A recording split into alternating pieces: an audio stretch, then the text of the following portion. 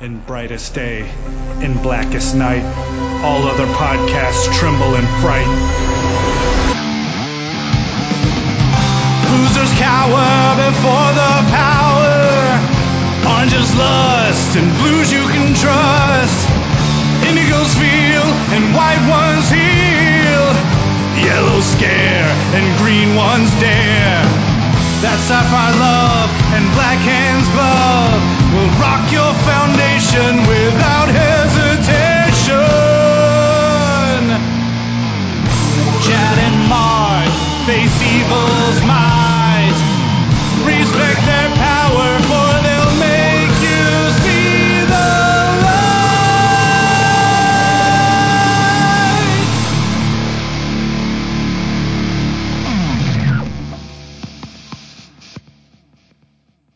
Hey, LanternCast family, I'm Chad Bogelman. I'm Mark Marble.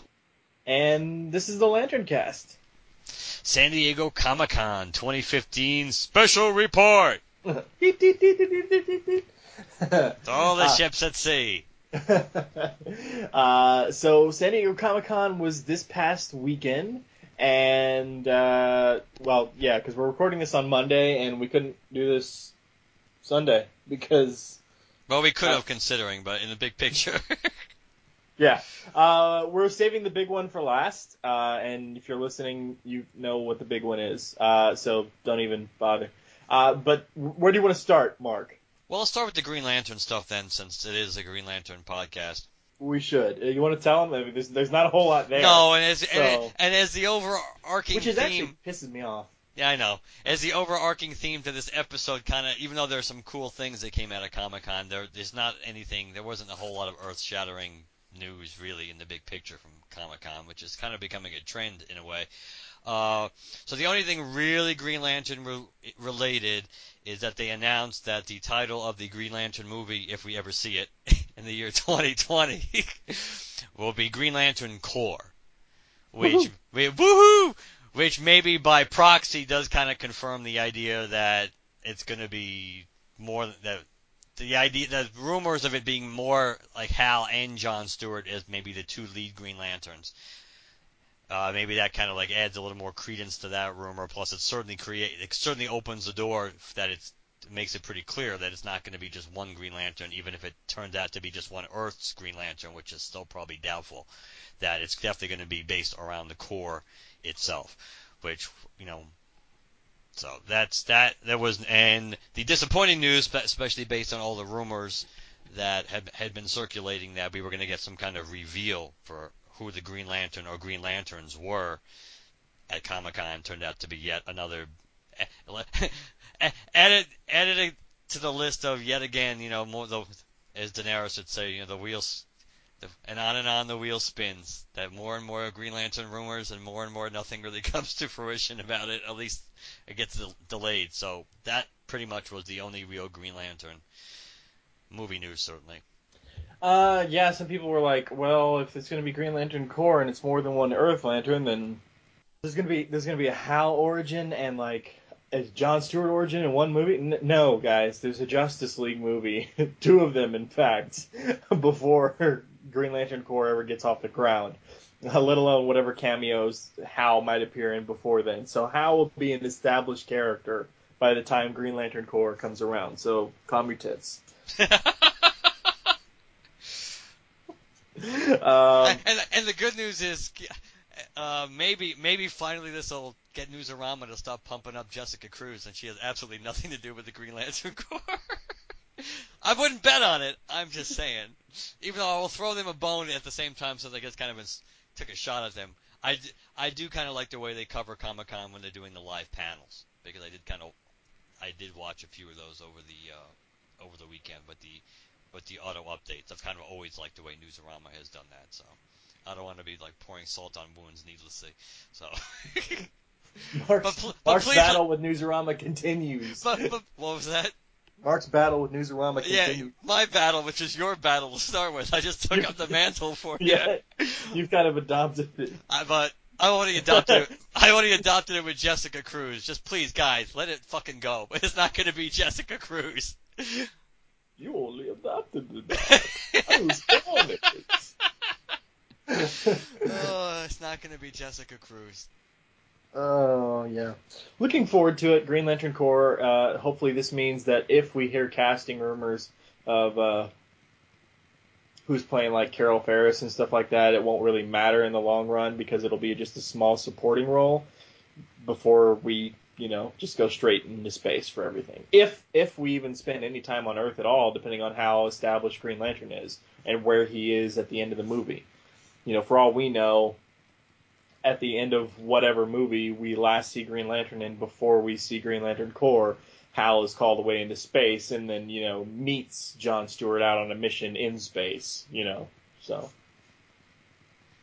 Or they could do the whole sector partner concept, or they could because depending on the mission Hal's being sent off to, they may feel there's a need for a replacement, even if it's temporary, for Sector 2814, and that's how John ends up coming into play. Who knows? But as we all know, they have a long road between here and 2020 from a movie point of view. So first, Batman and Superman has to be successful and popular, and then you gotta hope another movie we'll be talking about that follows that movie is fairly successful and popular, or else some of these things, their best laid plans could start falling apart pretty quickly. Mm-hmm. And since Green Lantern is pretty much the last thing on the slate for that there's so many things that could derail that movie, unfortunately. And speaking of tiny non-event news, not much discussion. I'm mentioning it because I'm a fan of the character, so screw you guys. It's part my show. I'm gonna drop it. The Gambit logo was released during Comic-Con. That's it. Channing Tatum was there, and at the very end of the panel, didn't say diddly squat, and just took a picture with the X-Men cast. And the big Fox, the big Fox Marvel panel. Basically, that was it. They revealed the logo. Channing Tatum was there, and that's it. What do you think of the logo? It's for those who don't know. It's going to be in the album art for our episode. But it's basically the back of a playing card, and the playing card, I don't know, is that burned or has it got blood stains on it? It's definitely been through some stuff, and it just says Gambit on the back. It's definitely different from other Marvel movie type, and I'm including Marvel Studios and Fox Studios movies here. It's definitely different from all those other ones because all those other ones are just like cool fonts. Yeah, whereas they're pretty much fonts. Yeah, this one definitely plays off the playing card aspect of, which is kind of the trademark really of Gambit, one of them anyway. So yeah, I mean that's kind of cool. For the Fox panel itself, the Fox panel is interesting itself because you pretty much had really two movies that people really they showed footage from or people really cared about anyway. I think they did show footage from Fantastic Four too, but it really wasn't much different. Mm. I didn't see that leak, but I didn't do a big search for it either to see if that footage leaked. Yeah, we're not talking Fantastic Four, guys. Just heads up. Yeah. I didn't see anything, marked it. I mean, I saw there was a panel, and they talked to him, and I saw that there was some footage, but I honestly, because the main trailers are already out there, I honestly didn't really care. Right, and to be fair, I'm in the same boat about that. I think there was more Doctor Doom in it, so that would have been kind of cool to see. And Wolverine and Hugh Jackman was there, and they talked about, he kind of teased that Old Man Logan again was going to be the idea of his final go around as his final solo movie anyway. I'm sure he'll still have his cameo in X-Men Apocalypse, since that technically releases first anyway. I wonder if Gambit's going to be in there. I mean, I think Channing Tatum, at least based on what he said, I believe he had previously stated that he will not be in X-Men Apocalypse, which doesn't mean it's true, and it doesn't mean things can't change. But I believe he had stated before Comic-Con that Gambit was not going to show up in an X-Men Apocalypse. But we will see. So I'm just waiting to see him in costume, and I really want to hear his accent. If I'm okay with the costume and the accent is solid, all my fears will be alleviated until I see actual footage from the movie. Well, it would be nice, and I was watching something today from Bryan Singer talking about Apocalypse and talking about how that that we're probably or certainly possibly going to see a little bit closer to at least a semblance, a step closer anyway, to what we kind of to the X-Men uniforms that we're kind of familiar with, as in a little more either colorful and or individual. So what that means is, it may only mean one character or two characters, but he kind of teased that. So X-Men Apocalypse did, and Chad and I looked at this today too. They did, the footage from X-Men Apocalypse did leak online too, which was unfinished, to be fair. There wasn't a whole lot of special effects and everything, and that's part of the reason why that one, you can probably take that to the bank at the moment. That one's not going to be officially released because he's only been shooting for a short period of time. Yeah, and I'll say this here because Mark is probably a little more excited about this than I am, and I told Mark about this on Facebook. Guys, I like the Fox X-Men movies. I do. I'm excited when I see them. I'm excited when they're announced, and I'm kind of excited for certain casting announcements. But honestly, beyond that, I don't care. I'm not that hyped about it. I just I'm not chomping at the bit. Maybe like a couple of weeks before it comes out, when we've seen tons and tons of different kinds of trailers and more revealed about the plot. Maybe then, but basically between casting announcements and actual like a week or two before the movie comes out, I just don't care. It doesn't mean I'm not excited to see it or won't enjoy it while I'm in the theater. It's just honestly, it's not going to excite me. I don't know what it is. But beyond solo movies, like we'll talk about with one in particular in just a little bit, that one, and of course Gambit, which there's not a whole lot out right now, which is kind of odd considering the amount we've already seen from these other movies and when they release versus when Gambit's supposed to release, that we still haven't seen anything. But when's Gambit's release date? 2016, I think. Was it 2016? I'm pretty sure it's 2016. I'll take a look at that. But remember, they just got a director not that long ago, so that basically meant the movie wasn't filming. I know. This is what I'm saying. Based on when Gambit's supposed to release. Oh, versus... October exactly. 2016. But that's still a decent amount of time. I guess. I'm just saying for the X-Men movies, honestly, including Wolverine, I just don't really care until I actually see the finished product. And I don't know what it is, but maybe it's just because my only exposure to the X universe is my favorite characters, such as Gambit and Firestar and stuff like that. I've never been a big X comics reader. Maybe I'd have more excitement for it if I read the comics. I don't know, but I'm just not all that hyped for it. I saw the footage. It seemed sort of interesting. I was kind of confused because I don't know all of those characters off the top of my head. Olivia Munn is hot, always. Or what is her name? Is it Munn? Yeah, it's Munn. Yes. But I mean, that's honestly it. In terms of actual plot and everything, I'm sure Mark can tell you guys more. I just, I saw it, but I don't really have much to say other than, looks all right to me. But you've also said that you don't really like the First Class cast for the most part. Yeah, the First Class universe was, again, that's when I started noticing that I just don't care until the movie itself is out. I'm not necessarily attached to any of the First Class cast, except for what's his name is Magneto. Fassbender. Yeah, he's pretty good as Magneto. And honestly, I don't really care too much about the guy that plays Xavier. McAvoy.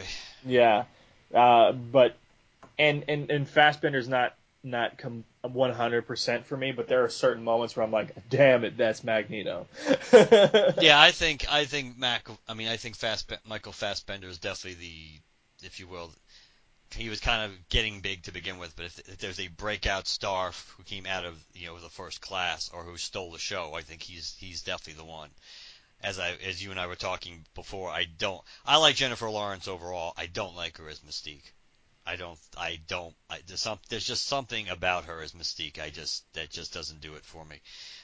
And obviously it's not when she's barely dressed wearing blue. That's physically that's fine, but it's just the characterization and I don't know. There's just something about it. And the most we've really the more interesting reveal, I guess, out of the footage and the conference, the hall conversations about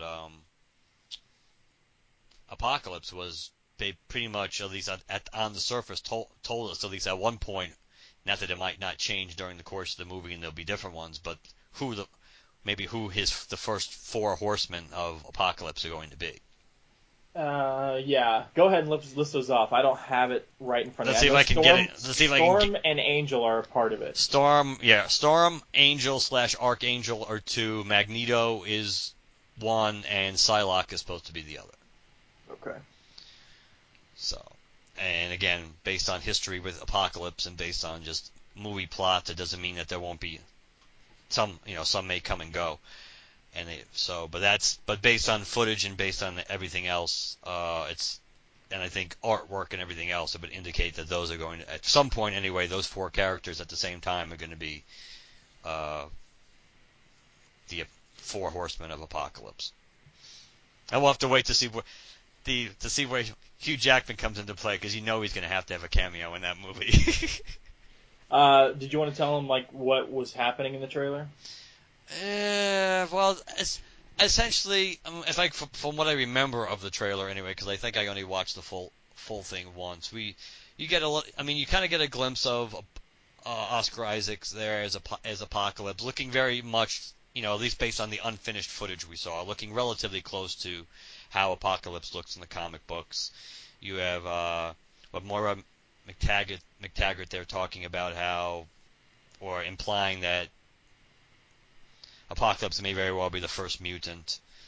I was tracking one of them. They believe that tens of thousands of years ago, an ancient being was born, the world's first mutant.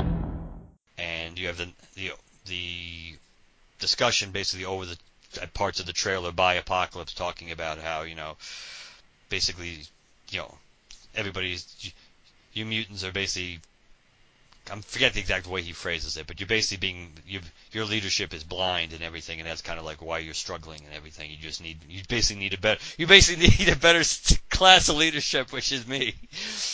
And of course, they have him coming to recruit Magneto, which is kind of funny, because you get the ever popular one F-bomb per first class movie, and I guess that's going to be the one in this movie. You are all my children, and you're lost because you follow blind leaders. Everything they've built will fall, and from the ashes of their world, we'll build a better one. Who the fuck are you?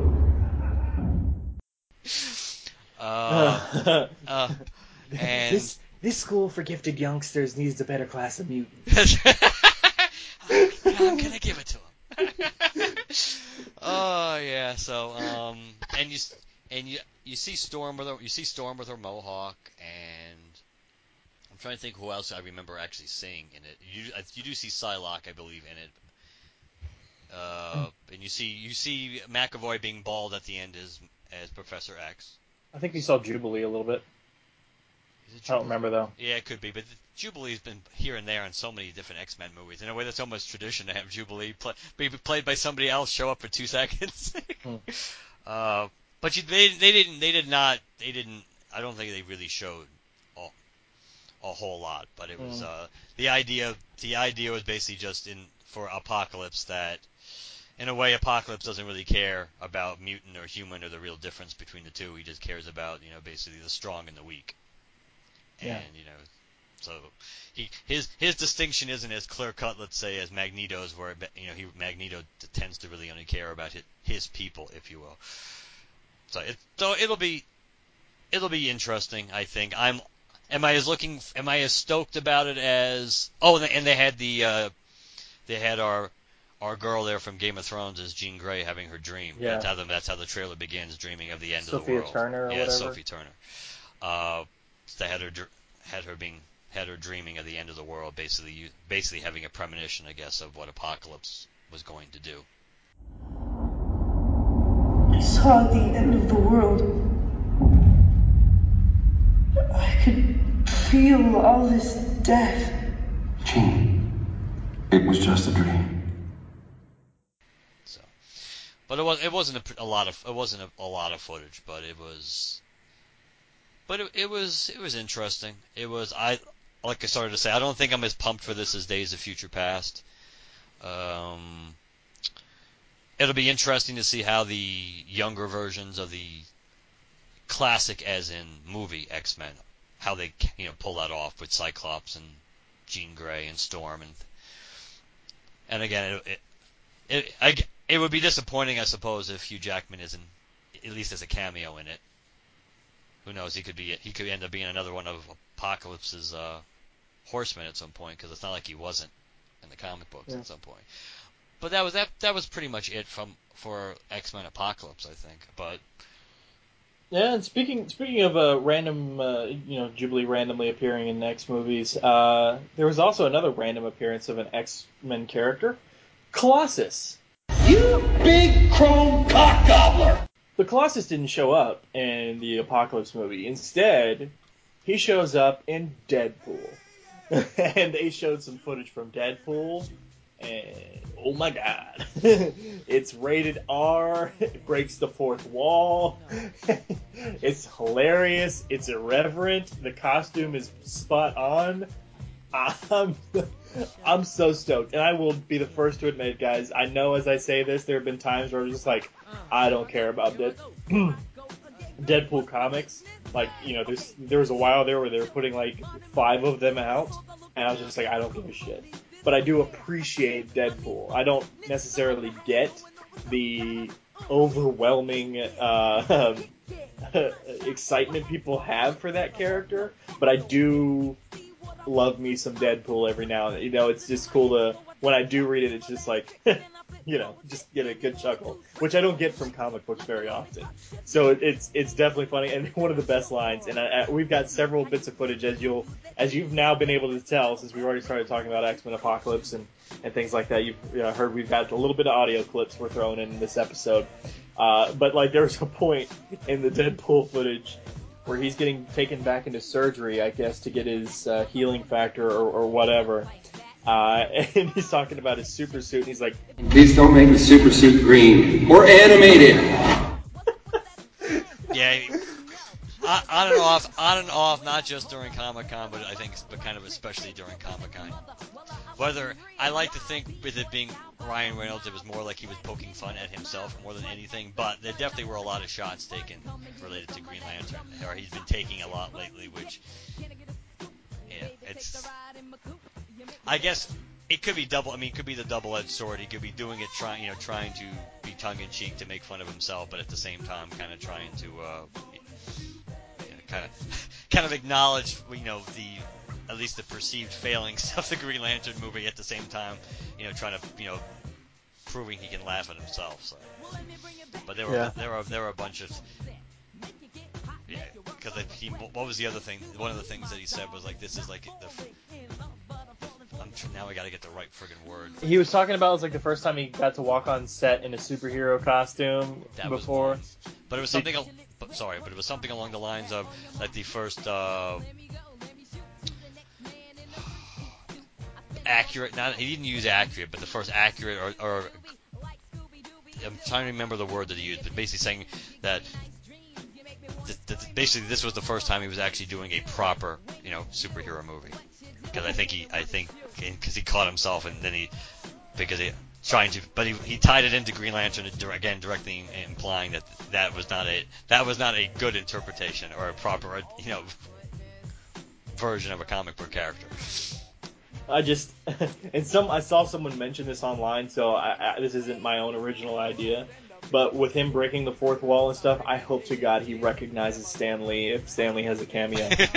I would just love to see Deadpool like, hey! Does that old bastard have to show up in every movie? Get out of here! Oh, it would be awesome.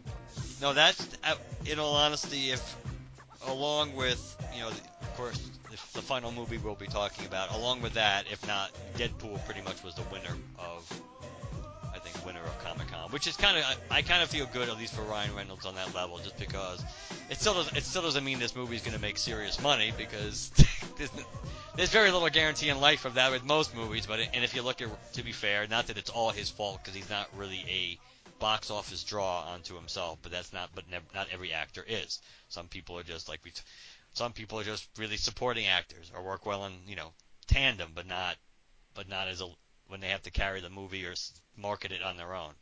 But so there's no guarantee that Deadpool's, just because people really seem to be interested in this and they like the trailer and they think it's dead on and everything else, no pun intended, that it's going to make a lot of money. But I at least feel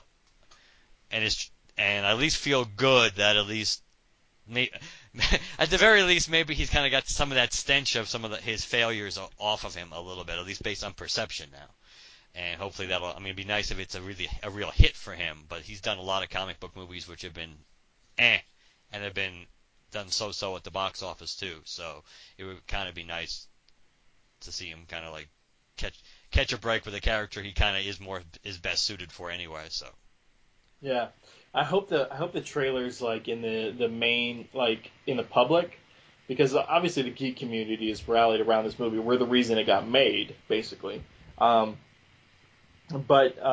when it comes to publicly advertising and putting trailers out there, I hope they did some footage of Ryan breaking the fourth wall again, and if they have to bleep out some of the the cussing and stuff on in the trailer, like he just like stops and goes, what is this?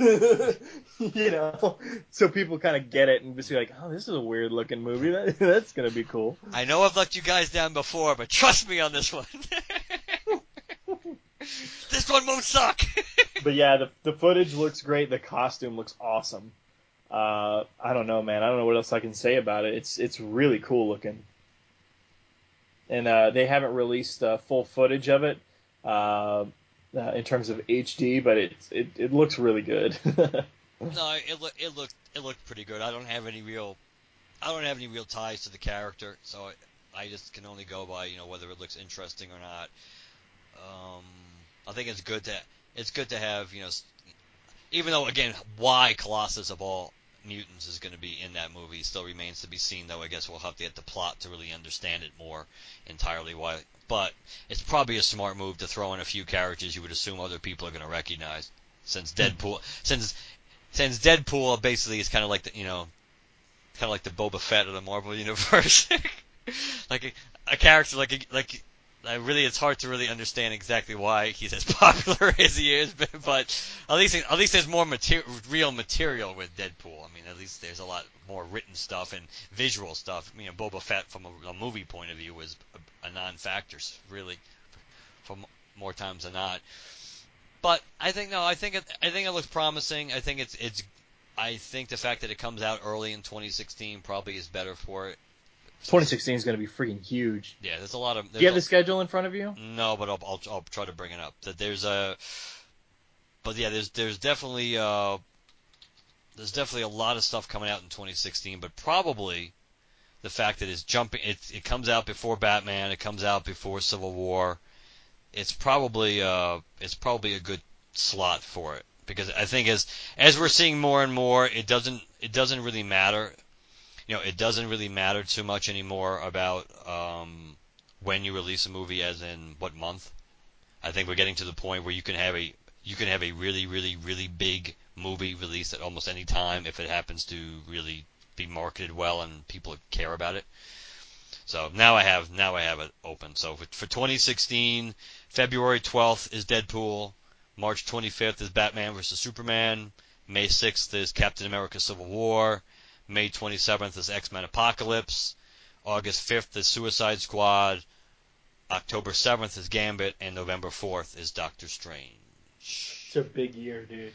It is a big year, and you almost know one of those movies isn't going to do that well. So the question is, which one?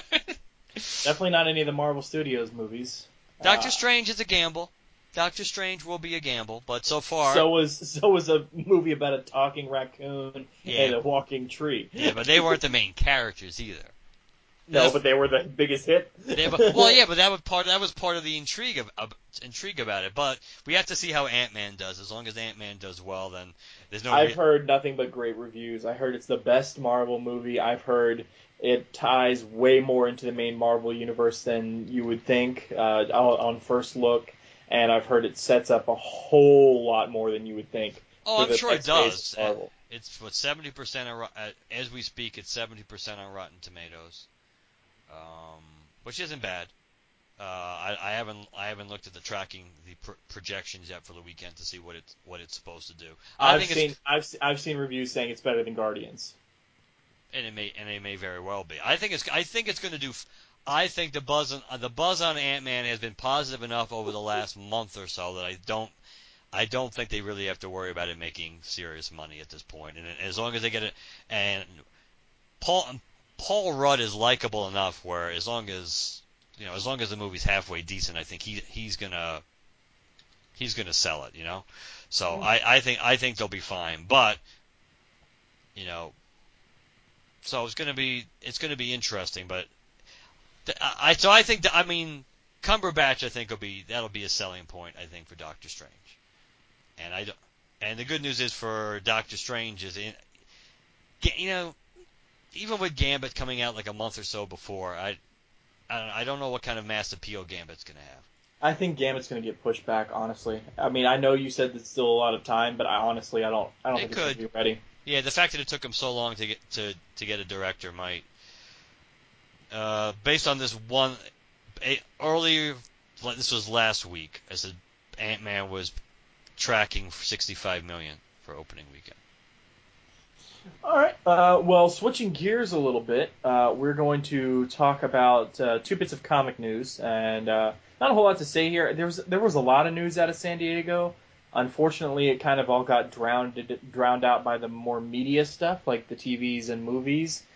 So I only have two bits of comic information that really jumped out to me. First and foremost is that Milestone is coming back. Did you hear about this? I think I did, yes. Okay, so Milestone is coming back. I mean, we're talking. It was Hardware. I can't remember all the characters, but of course the main one being Static Shock is coming back. And I apologize. The journalist in me is pissed at myself. I took a screenshot of a website that was talking about this and neglected to include the URL, so I can't give proper source here. But I'll read this for you. Superhero comics have had a racial diversity problem since basically ever, thanks in large part to its most iconic heroes being created as white dudes by white dudes early in the 30s and in the 1960s. Back in 1993, Milestone Media arrived on the scene as comics publisher. As a comics publisher with a different take, founded by black artists and writers, it imagined a fictional world that was full of black superheroes. Although it's been largely defunct since the late 90s, DC Comics announced that Milestone is coming back, and its world, Earth M, will soon be folded into the larger DC Comics multiverse with help from Milestone co-founders Dennis Cohen, Derek Dingle, and Reginald Hudlin. So Milestone is coming back. It is part of the DC Universe, but part of the DC Universe multiverse. Instead of, the New 52 launched and there was a Static Shock series and everything, and he was in the regular DC Universe. I'm assuming that this has now been split apart because of Convergence. And now Earth M is back, and that means the Milestone Universe is back.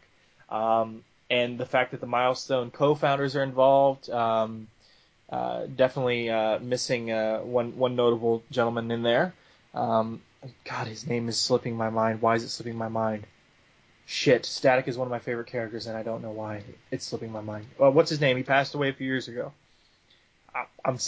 My mind is saying Darwin Cook, but that's not him. McDuffie? Yes, Dwayne McDuffie. Yes, thank you. I appreciate that. Dwayne McDuffie passed away a couple years ago. Definitely kind of the face of Milestone. In that movement and all of those characters. So unfortunate that he's gone. But Earth M is back. They're in their own world doing their own stories. I don't know how much they'll cross over in the main DC universe. And honestly, I don't know how it's going to work. I mean, let's say we've got Dr. Fate, we've got Batmite, Bizarro, Black Canary, all these other titles right now. Are some of these on other Earths, and they're not being labeled as such, and we don't know? How is this going to come out? Is it going to come out, DC Comics logo on one side, a Milestone logo on the other side of the cover? Kind of like the whole Vertigo thing. Is there going to be a section previews, DC Comics, a Vertigo Comics, and a Milestone page? Or is it just going to be solicited alongside the other DC titles as one of the books that they're telling a story of that's happening somewhere in the multiverse?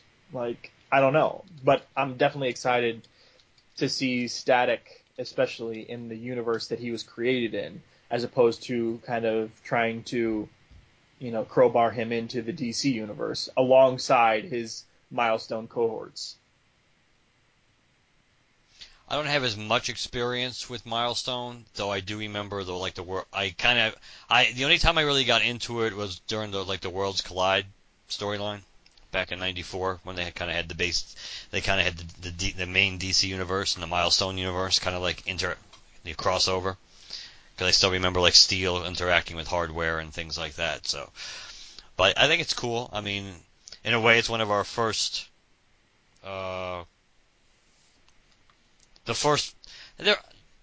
Everything. I think there was something else related to Comic-Con.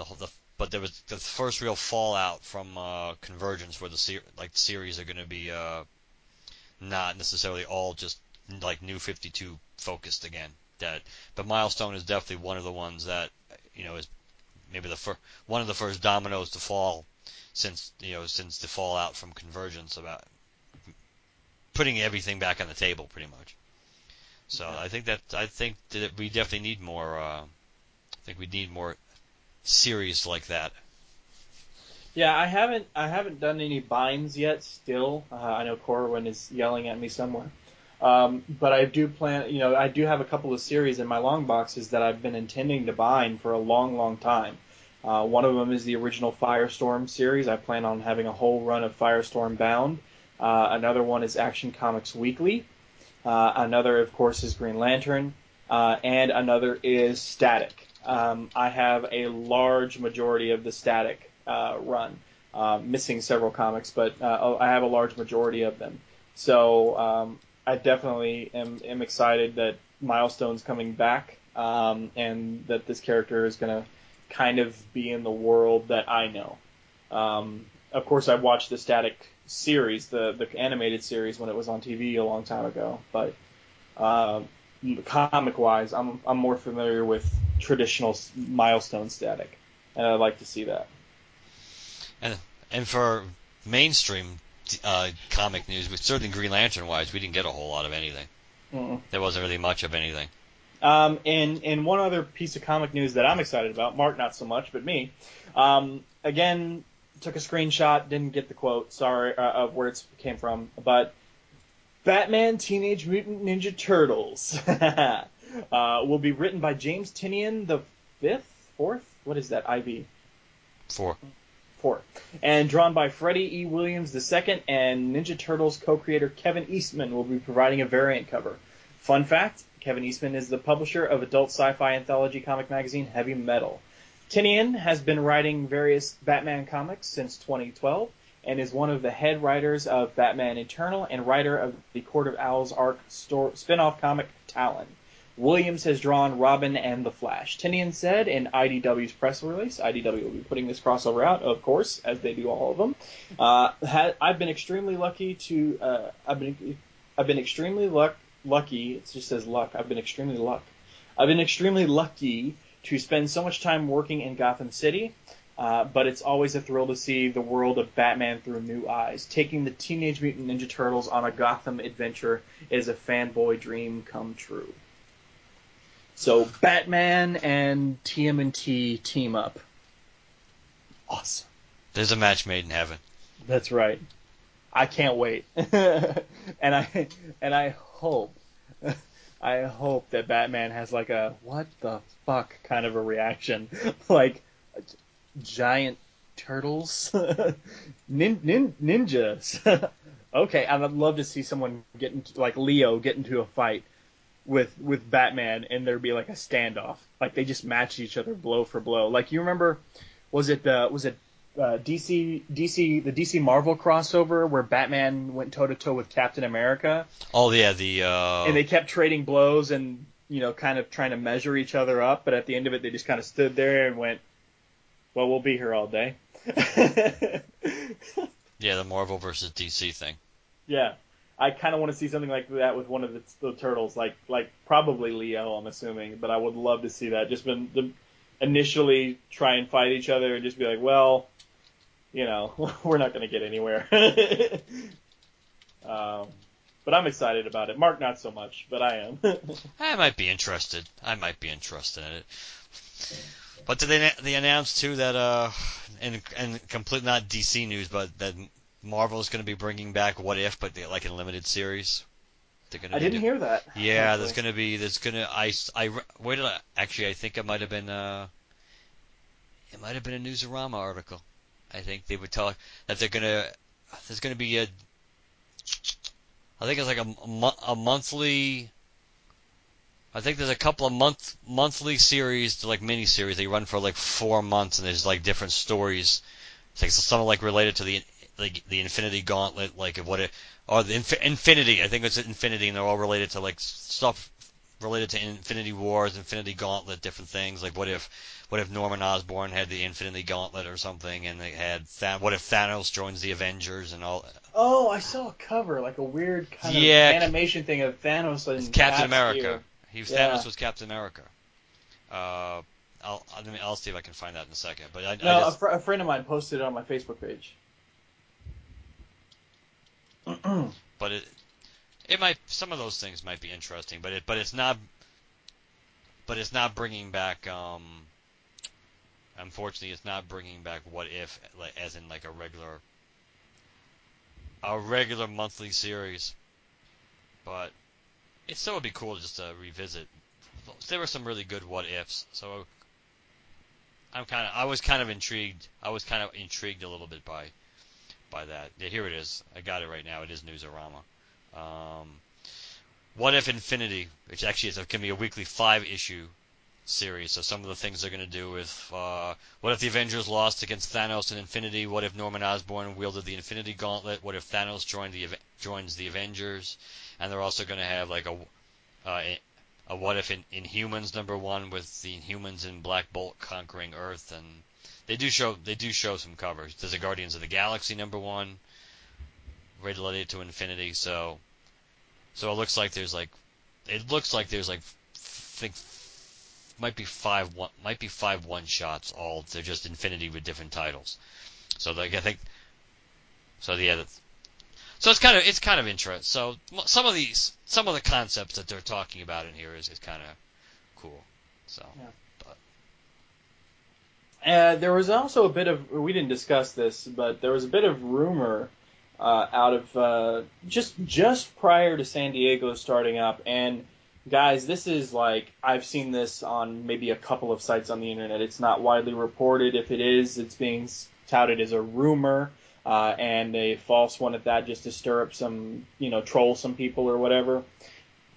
But there could be some validity to it just based on this person's past rumors that they released. Marvel and Fox might be in talks, and depending on how those talks go, we might be seeing an Avengers versus X-Men crossover in the year 2020. Have you heard this? I haven't heard anything more concrete to make it sound like it's true. I do know, and I guess on some levels this could imply that there's a greater chance of it. I know what they asked Singer that, and Bryan Singer pretty much said he certainly wouldn't be opposed to basically the two franchises, crossing over, or the two universes, coming together. So I guess on some level that may also feed the flames, that there could be some of this, but I haven't heard much more than just some scuttlebutt too about whether it's.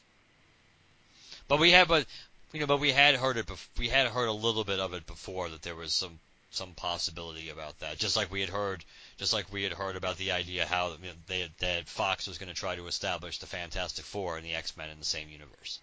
So there could be some crossovers there. Yeah, supposedly Marvel's little tantrum about, kind of replacing mutants with Inhumans and, shutting down the Fantastic Four completely has sort of forced the Fox into a corner, which is, more fuel to the fire kind of a thing.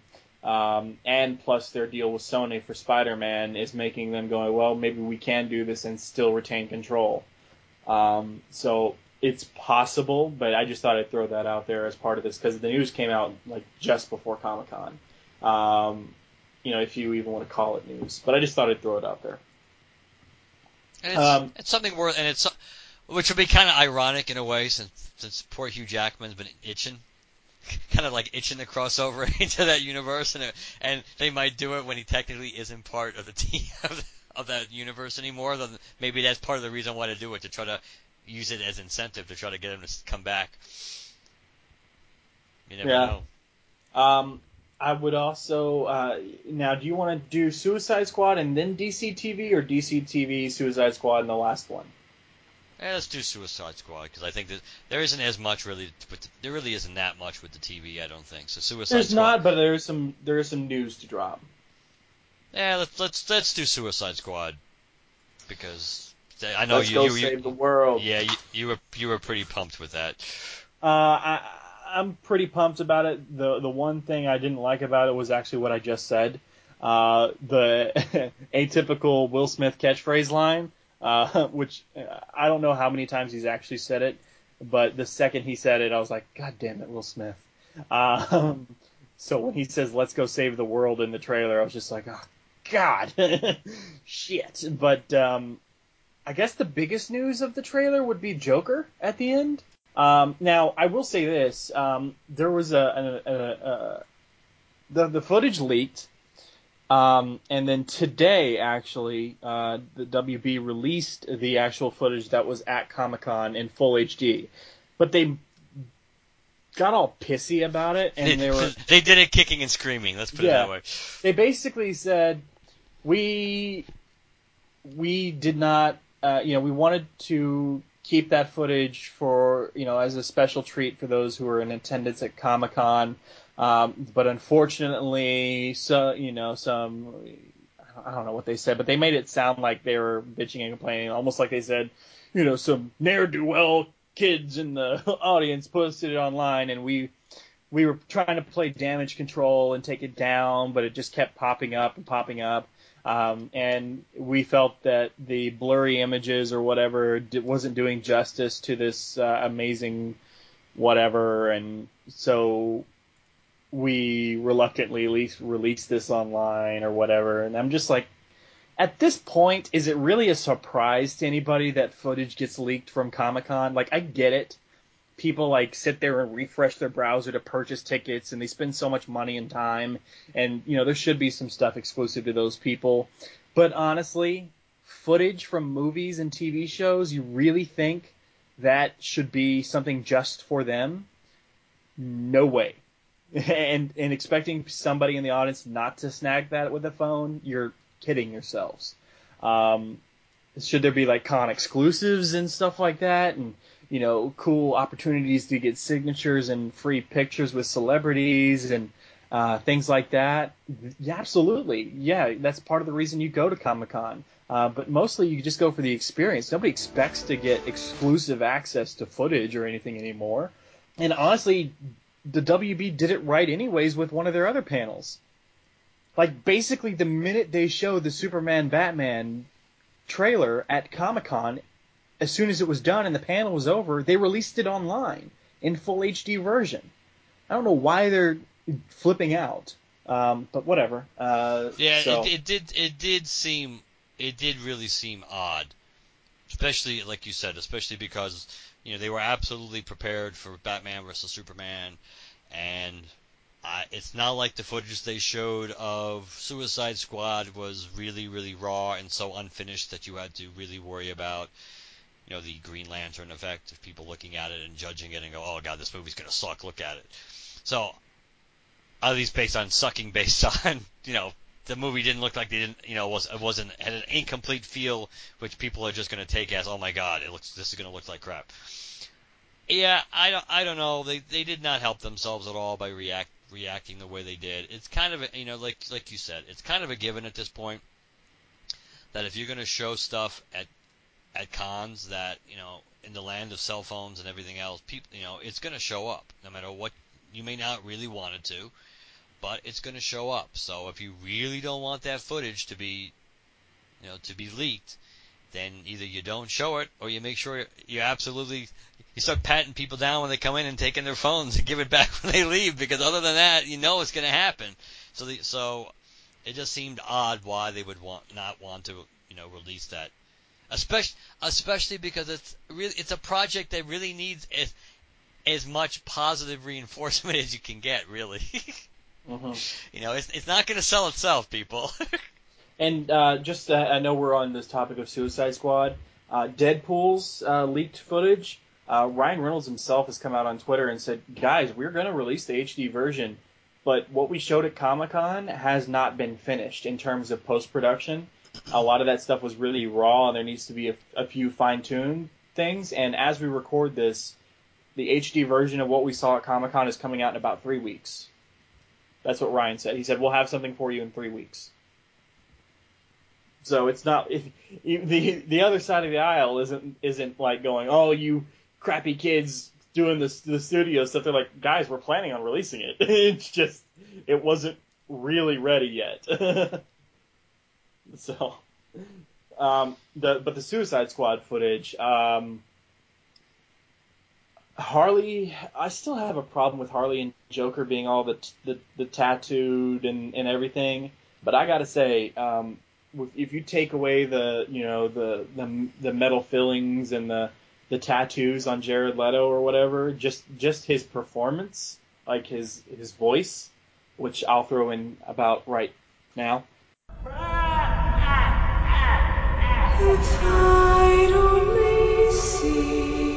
Oh, I'm not gonna kill you. That the joke was on me. I'm just gonna hurt you. Really, really bad. that was really cool.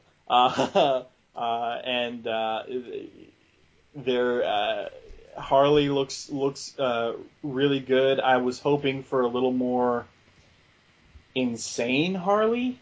I mean, she was definitely creepy at points, but she was not the cackling jokester Harley. You know what I mean? Right.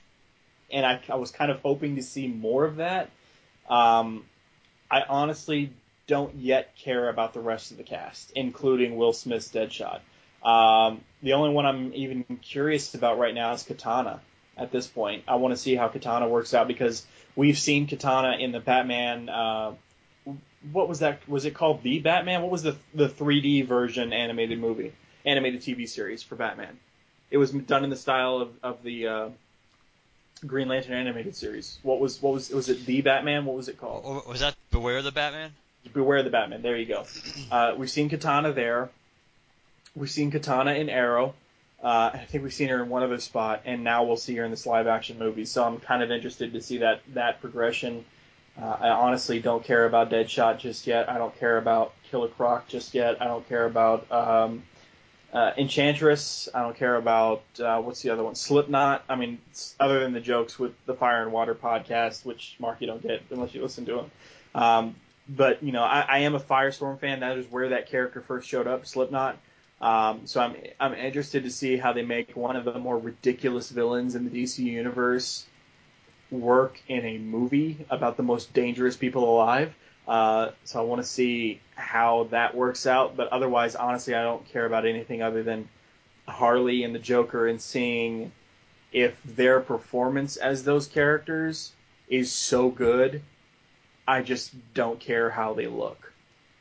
You know what I mean? Or how they look just makes perfect sense, and I'm like, well, shit, of course they should look like this. You know what I mean? Right. So it's not that the way they look is putting me off from the movie, and I'm just gonna go, oh, it's gonna suck. It's just I don't yet understand why they look like this. Once I see the movie and see the world it's set in and the history of these characters and how they act, if then it just clicks, then I'll say hell yeah. But I just going based on looks, I'm not there yet. But the Suicide Squad, and Mark, you phrased it best. Why don't you tell them what you told me on Facebook? What, relating it to Fantastic Four? No, for a movie you. Well, I thought that's Oh what yeah. I thought that's where I tied it into. Yeah. Paraphrasing what I said to Chad, it was basically, it's to me, looking at the trailer for Suicide Squad kind of I had similar feelings to like the last few trailers we've seen of Fantastic Four, which is that it looks as good as it possibly could for a movie that I really have no interest in seeing onto itself. Doesn't mean I won't see it really, but as far as a movie that I'm not looking forward to, the trailers are about as good as you could possibly hope to try to encourage you to go see it for a movie you inherently really are not drawn to go see. And I think Suicide Squad, I don't think it was I think it was a nicely done trailer. It was a professionally done trailer, and I think it was good from an atmosphere point of view. But again, I actually think the last full Fantastic Four trailer probably did a closer job at selling me to go see this more than Suicide Squad, because almost what you said, Chad. I mean, I've never been a big Harley Quinn fan, so I don't have this cult tie-in or adulation to Harley Quinn. But obviously she's a major selling point for this movie. The Joker is kind of the other main selling point. Kind of interesting in a way how Will Smith is probably one of the better known people in the cast, but yet in a way even in the trailer he's not that prominent. He's in it, and you could tell it's Will Smith, but he's not that prominent.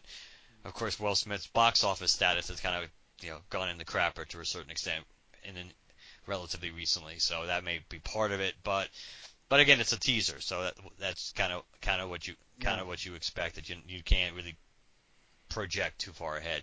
It was an interesting trailer, like I said. Do I think that trailer is going to do as much to help the potential success of Suicide Squad, let's say, as maybe the Deadpool trailer did for that movie? No. I think Deadpool's trailer helped its own cause much greater and on a much bigger scale. Suicide Squad, to a large extent, there's still a bunch of characters other than Harley Quinn and the Joker that most people don't know about, most people don't care about, and we're going to have to see how Batman vs. Superman does, because if that movie is not really liked, forget about how much money it makes, if people come out at the end of the day and they think they don't like it, they're disappointed by it, then Suicide Squad is going to really be swimming upstream even more than they are.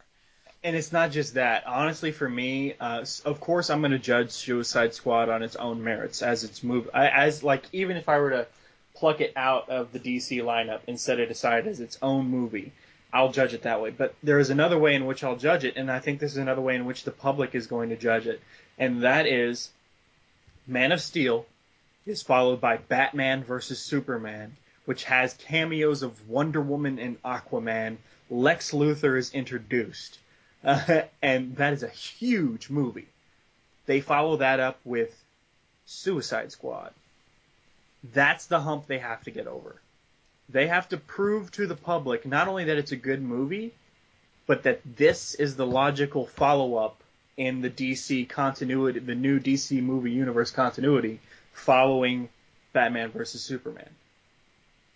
I mean, that's really it. I mean, if you go, oh, you liked Batman vs. Superman? Go see Suicide Squad. To the general public, they're going to be, what the fuck are you talking about? Yeah. That's the hump they have to get over. Yeah, it's a tough one. It's going to be a tough selling point. Now, Batman vs. Superman not only makes huge bank, but people just love it. Then there'll be probably a rollover. There'll be a BVS rollover effect of like like the Avengers had, like the Avengers bump. There'll be a BVS bump that probably will help Suicide Squad then. But whether that movie can stand on its own, if it has to, is another story. And even if Batman and Superman that movie does really, really well, is that going to guarantee that people are going to? Is it really going to guarantee that 100% that people are going to be interested in these characters? Obviously, as we'll talk about, obviously Batman. They show Batman showing up at some point in this trailer too, so they're definitely trying. And they mentioned Superman in the trailer. Amanda Waller's mentioned Superman, so they are definitely going out of their way to layer in connective tissue to make you realize this is part of the same universe, and to probably try to play up the relevance of it related to Batman versus Superman.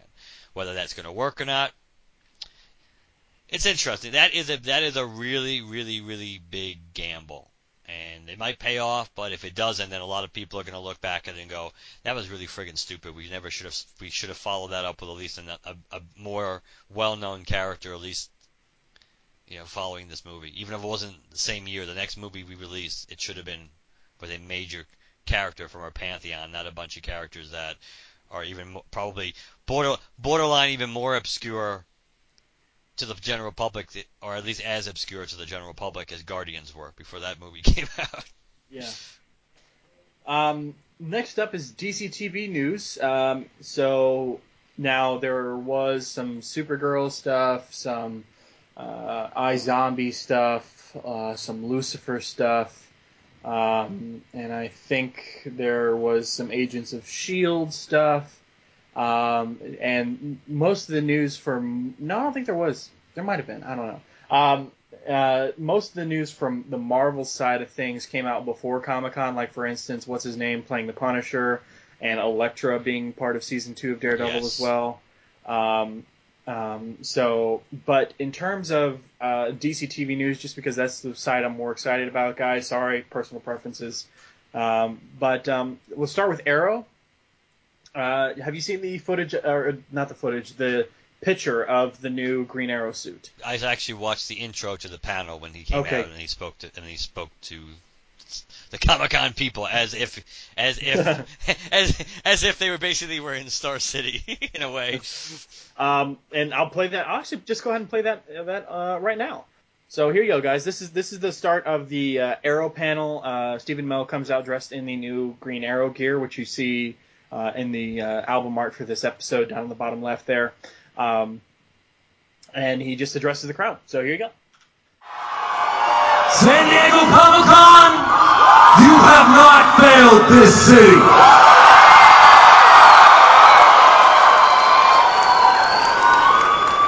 My name is Oliver Queen. But you knew that. After 5 years away, I came home with only one goal. I wanted to save my city. Along the way, I gained a brother. I saw people that I had known my entire life become superheroes. And I fell in love. But I lost people. Forever. The person that I was and the persona that I created, he failed. But Star City, not Starling City, Star City still needs saving. And all of you can bet your last dollar that me and my team will bust our asses trying to save it or breathe our last breaths trying. All of you have come with us this far, and I would ask you to come just a little bit further with the Green Arrow. But yeah, that was really cool. It was, I mean, obviously his Arrow voice doesn't really come through in a big auditorium like that on a mic, but it was really, really good. The costume is okay to me, but I don't know what it is I don't like about it. And I think I'm going to have to see it in action before I can say definitively whether or not I like it. Of course, probably the biggest news of that panel was that he's Green Arrow now. Finally. Yeah, he's finally Green Arrow. There's a little bit of other news. The main villain, of course, that this had already been announced, is Damien Dark. And there will also be another villain in there, another big villain that Jeff Johns teased, but they wouldn't say. There'll be another smaller Batman villain showing up in there, Anarchy. Will be showing up. Listeners of this show will know Anarchy from that 0-year crossover that Jon Stewart fought in the Gotham Dome thing. Oh yeah, I figured that's where you were going with it next. I still have more fond memories of Anarchy when he briefly had a Green Lantern ring when he had his own comic book. Another bit of news, the last bit of news I think of interest from the Arrow panel is that Mr. Terrific is coming to the Arrow universe. He'll be a friend of Felicity Smoke, and he is gay. So there's that. That was announced there as well. There was one bit of funny. Somebody asked if we'd see Oliver get back his fortune, and Oliver's like, in a way, I mean, I've got a sugar mama now. Because Felicity, is a big factor of, I guess, Palmer Technologies is now, and I don't know if it'll. I guess that's another question. Like, with the Atom, Ray Palmer going over to Legends of Tomorrow, is it going to default to? Is he going to have a problem with Felicity taking things over and then renaming the company back to Queen Consolidated or something like that, or Queen Industries? That would be cool to see. But regardless, that's neither here nor there. Another bit of information: the Flash panel. That was cool to see. These panels get shorter and shorter every year, guys. I saw several of them in their full length, and they're like 20 minutes maybe. From the Flash panel, this year's villain, Professor Zoom. And he's faster than Reverse Flash and faster than the Flash. And a whole lot scarier than Reverse Flash, evidently. Also, they'll be introducing Wally West to the Flash universe. And the biggest bit of news for the Flash, and I'm super excited, Jay motherfucking Garrett. Garrick. Jay Garrick. Chad's so excited he got his name wrong. And it's not even like Jay Garrick that exists in the same. This is Earth 2 Jay Garrick. And spoilers, guys. And Mark, do you watch The Flash? Are you going to watch The Flash? Yeah, The Flash I do watch. Are you caught up? Yeah, I saw the last episode. Okay, all right. I know what you're going to go back and be referencing. Spoilers for anyone who hasn't seen the last episode, especially of The Flash. A wormhole opens up above Central City, and Barry runs into it. And this is a war, and we had already seen Jay Garrick's helmet come through the portal when Reverse Flash was trying to make his getaway. So this is not like this universe's version of Jay Garrick. This is Earth 2 from an alternate universe, Jay Garrick. That is fucking awesome. I mean, honestly, I know a lot of comic fans have these moments, like maybe, I don't know if you were standing there alongside of Jim and Dan as thinking we might not get to the point where we have a Green Lantern movie. I always thought it would happen eventually. I mean, when I got into the geek thing, I saw superheroes on the rise at an exponential rate. So I was like, it's just a matter of time in my lifetime. This was something I never thought I'd see. I never thought I'd see alternate universe like Earth 2 on the live action screen. Now, if I see an Earth 2 movie, I'm going to lose my fucking mind. But just seeing Jay Garrick on my TV screen alongside Barry Allen, and they are actually from all different universes, I am going to freak, because that is awesome. I did not think I would ever see that. And that's just way too cool. I mean, superheroes on the rise, sure, we'll see the big name characters show up, and then we'll see kind of a little bit lesser known characters, and then we'll see team ups and stuff like that. I never thought we'd see Golden Age. That is so freaking cool. Gives you hope for your boy Alan Scott. That would be so cool. That would be awesome. That's something. And before we move on to DC's Legends of Tomorrow, that's something. At the end of Arrow, spoilers. In the flashback sequences, I think Ollie is getting on a ship that's bound for Coast City, and I think in the current timeline, at the end of the last Arrow episode, him and Felicity are on the highway heading towards Coast City. So I was under the impression there'd be a lot of Green Lantern stuff in this season of Arrow. Nothing was announced at the panel. And now that doesn't mean nothing's going to happen, but nothing was announced. Oh, by the way, John Diggle's going to be getting a costume this season for Arrow. He's not Green Lantern, but he's getting a costume. I thought there would be, and I'm wondering if they're trying to pull a switcheroo on us. Like, they're introducing Coast City in two different the two main timelines of the Arrow story, and they're introducing the Earth 2 characters in Flash. Like, so are we just going to have more, how like the first season of Flash had, the Ferris Air line, and they said something about, one of their pilots went missing. Are we going to have more of that? Are we going to have more on the nose Green Lantern stuff? Are we going to have Green Lantern at all? Is Jay Garrick going to be like, hey, I was just talking to Alan, where the hell am I? You know what I mean? Like, right. Are we even going to see these characters? I don't even know. I heard that they cast somebody as Jay Garrick, and the name kind of rings a bell, but I don't know. I don't have a face that I'm putting to that. So I don't know if this is a person that's just Barry's age, or if this is an older person. Are they 30s, 40s, 50s, 60s? Are they older? Like, I don't know this. I've heard the name before, but I'm not putting a face to it. And Legends of Tomorrow, DC's Legends of Tomorrow. Not a whole lot there. Of course, we already know the big villain is going to be Vandal Savage, and we know that it'll feature White Canary, which is Sarah Lance. It'll feature the Atom, Ray Palmer, who finally has his shrinking ability. It'll feature Rip Hunter of the Time Masters.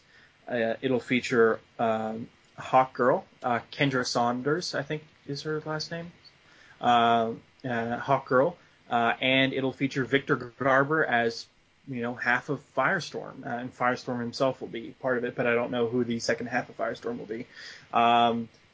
One thing I didn't consider when they announced this, we obviously knew this was going to be a time travel show, but Hawkgirl's involved in it, and Hawkgirl, from what she said on her actress said on the panel, they are going with the past lives version of the Hawks. So she's going to be traveling through these various times and interacting, if not seeing, her past lives play out as well. So I didn't even think about that we would be in a time travel show and Hawkgirl's a part of it. Of course we'd see her past lives. That's awesome. But I think the biggest news, Jeff Johns let slip that Hawkman will also be in DC's Legends of Tomorrow. I don't know if he's going to be a main character part of the team, or if we're going to see him as alongside Kendra in some of her past live flashbacks, but Hawkman will be in that. So that's cool. Yeah, that series intrigues me enough where I'll probably give it a shot. Yeah, they said that, when they created Flash, they were trying to do something a little different from Arrow, and they did. And now they've got Flash and Arrow, and they wanted to do something, I think Andrew Kreisberg or somebody said something to the effect of, there's stuff that happens that's a little crazy in both of those shows, especially Flash.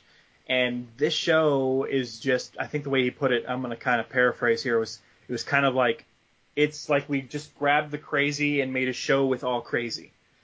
So he said it's just all insane DC time travel, science-y, superpower, insane BS.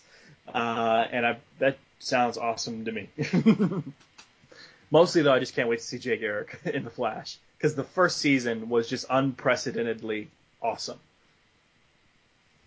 I mean, that's going to be cool. I think it's more surprising that they're going to be introducing Wally West. That's true. Based on where, then again, we don't know what version of Wally West we're going to be seeing. So Yeah, maybe, we're seeing Jay Garrick from an alternate universe. Maybe we're seeing Wally West from a future timeline. Well, yeah, I was also, that's true too. I was also thinking what Wally West is going to look like. We don't know if it's going to be classic Wally West. So if it was classic Wally West, then that would be a little surprising, since he kind of has been a dirty word for a while now, since they brought Barry Allen back in the comics. That Wally West has kind of been a second-class citizen, much like Hal was when they introduced Kyle. So, even though they used Hal a little bit more, but they gave him another role, so it made sense. I don't know. It should be cool. I'm looking forward to. I want to see what the Reverse Flash's role is in season 2. That I'm kind of intrigued by. You mean Tom Cavanaugh's character? Yeah. Regardless of whether he's like Wells or Reverse whether Flash? he's Wells, Reverse Flash, incarcerated, not incarcerated, somewhat incarcerated. That I want, because it's really going to be interesting to see what his role is going to be. Yeah. Since he should be locked up to begin with. Well, technically he's gone, right? No, he stopped him, right? Barry stopped him from escaping. No. I thought he destroyed the time machine. He destroyed it, but what's his name killed himself. Oh, you're right. You're right. I forgot about that. You're right. Yeah. I actually forgot about. It's funny. I remembered and forgot about that like 2 days in a row, because I was thinking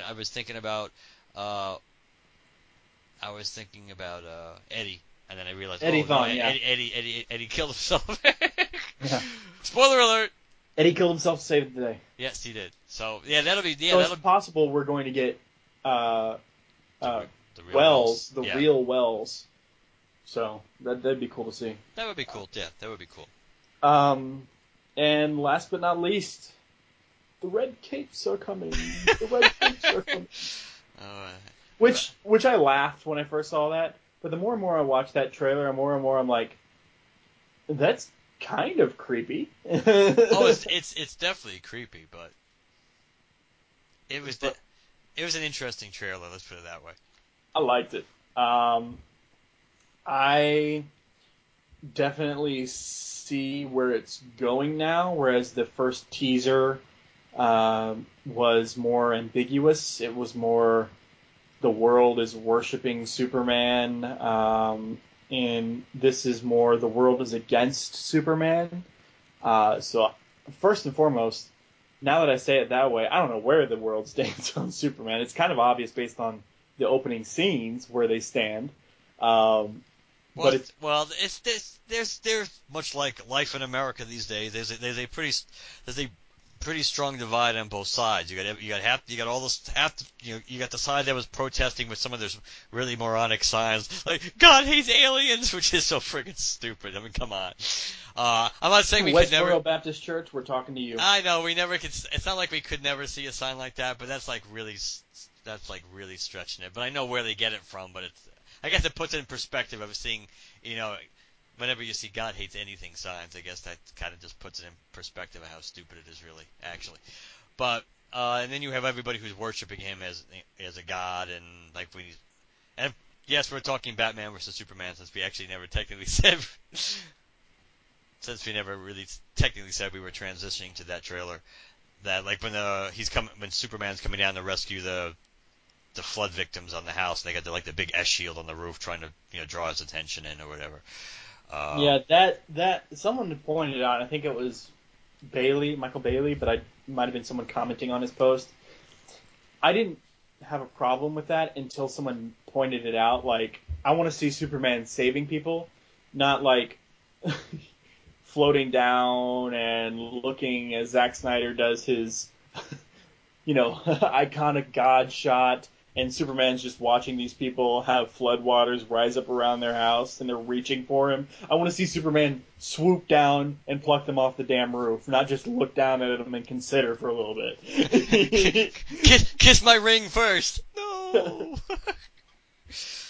But the trailer definitely does a good job at establishing the philosophical and the personal reasons why Bruce Wayne has issues with Superman. Someone did a shot-for-shot comparison. Did you see that? No, I didn't see that one. So clearly the opening scenes we see Bruce in take place during Man of Steel, during Superman's fight with Zod. Basically, the building that Superman and Zod are in when they start shooting heat vision at each other, and it cuts the building apart and it falls down, that is or is next to Wayne Financial, one of the Wayne buildings. I'm assuming they have more than one, because evidently Gotham and Metropolis are sister cities, like right across the bay from one another, like San Francisco and Oakland. So Bruce is in Metropolis when this all goes down. So you know how you see the heat vision cut across the building when you see Bruce, looking at it and then running towards it? Yep. Someone took the exact same moment where Zod unleashes his heat vision in Man of Steel and starts looking around as he's using it, and compared it shot for shot with the shot from the trailer. And that is exactly what it is. It's from Man of Steel. It follows the exact pattern that Zod is looking in when his heat vision goes off. So it collapses, and there's a moment in the trailer. Doesn't Bruce say something about it's been 20 years or something like that? He says something about 20 years. He said something about 20 years in Gotham, and are there any heroes left or something? I'll play it right after. Yeah, I know what you're talking about. 20 years in Gotham. How many good guys are left? How many stayed that way? He has the power to wipe out the entire human race.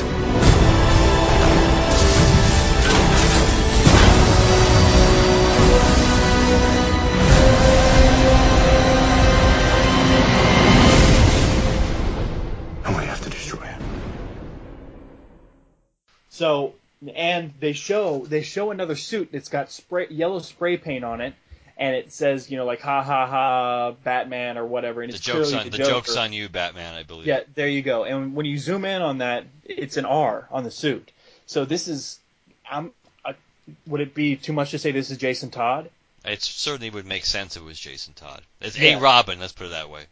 So clearly this is a Batman who has already had and lost a Robin. So Batman has existed in this universe before Superman. So this is a Batman that's coming out of retirement and going up against Superman because of what he sees him as, because of the destruction he saw in Metropolis, because of, the little girl Bruce is holding, because of, all of these things. Just the way Bruce perceives Superman is he comes out of retirement. And it's made very clear that Alfred's monologue, he's talking to and about Bruce. That's how it starts. The fever. The rage that turns good men cruel. Right. Yeah. Yeah, absolutely. So he's trying to be all through the trailer. Besides, it's kind of like a cautionary tale, and he's trying to in a way, especially with the dialogue directly to Bruce, making it clear that basically you're not looking at this the right way. You're going to war with somebody who's not our enemy. Yeah. But the actual fight scenes look awesome. We see Superman flying towards somebody. Using his heat vision. We see Batman leap up on a building and then use his grappling hook and swing away right before Superman's heat vision hits the side of the building. We see motherfucking Wonder Woman. That was awesome. She looks awesome. We don't see her in action very much, but what we do see looks good, I think. I agree. And we see some pretty dark shit, like, and I mean visually. Like there's a moment where you see Superman kind of floating there in the rain as lightning flashes behind him, and then there's clearly some destruction around them, and it looks like Superman's pissed. It looks very dark right there. It looks very Dark Knight Returns to me. And plus something Zack Snyder said during the panel, he was talking about how Batman's mech suit isn't even about enhancing Batman's strength. It's more about quote unquote buying time. If that doesn't sound Dark Knight Returns, I don't know what does.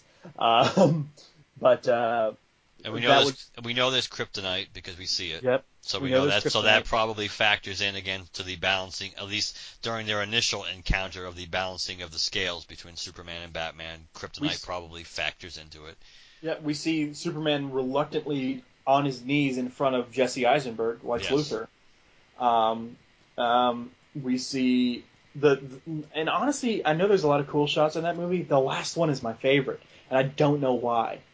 When when Superman rips open the Batmobile and is standing on the hood of it, and then Batman slowly stands up and they just stand toe to toe looking at each other.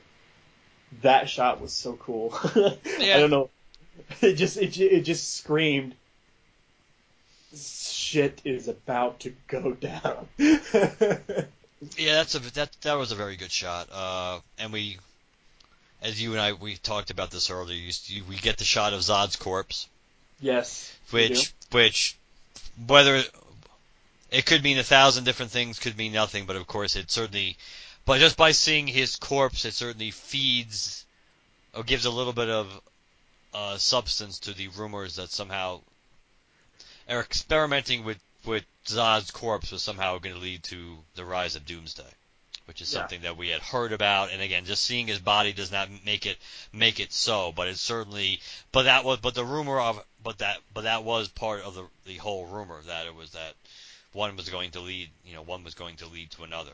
So the fact that we absolutely see Zod's corpse certainly at least increases the odds that there's a little bit of smoke, fire to that smoke. Definitely really excited about it, though. I mean, I thought we'd have more to say about it, but seriously, my only complaint is still the same, and it's the same complaint I had with Man of Steel. It's too dark visually. I don't like the darker colors of these iconic superhero suits. I think that the Superman suit is a little brighter than it was during Man of Steel, but I mean, we need like Wonder Woman suit. It's so dark.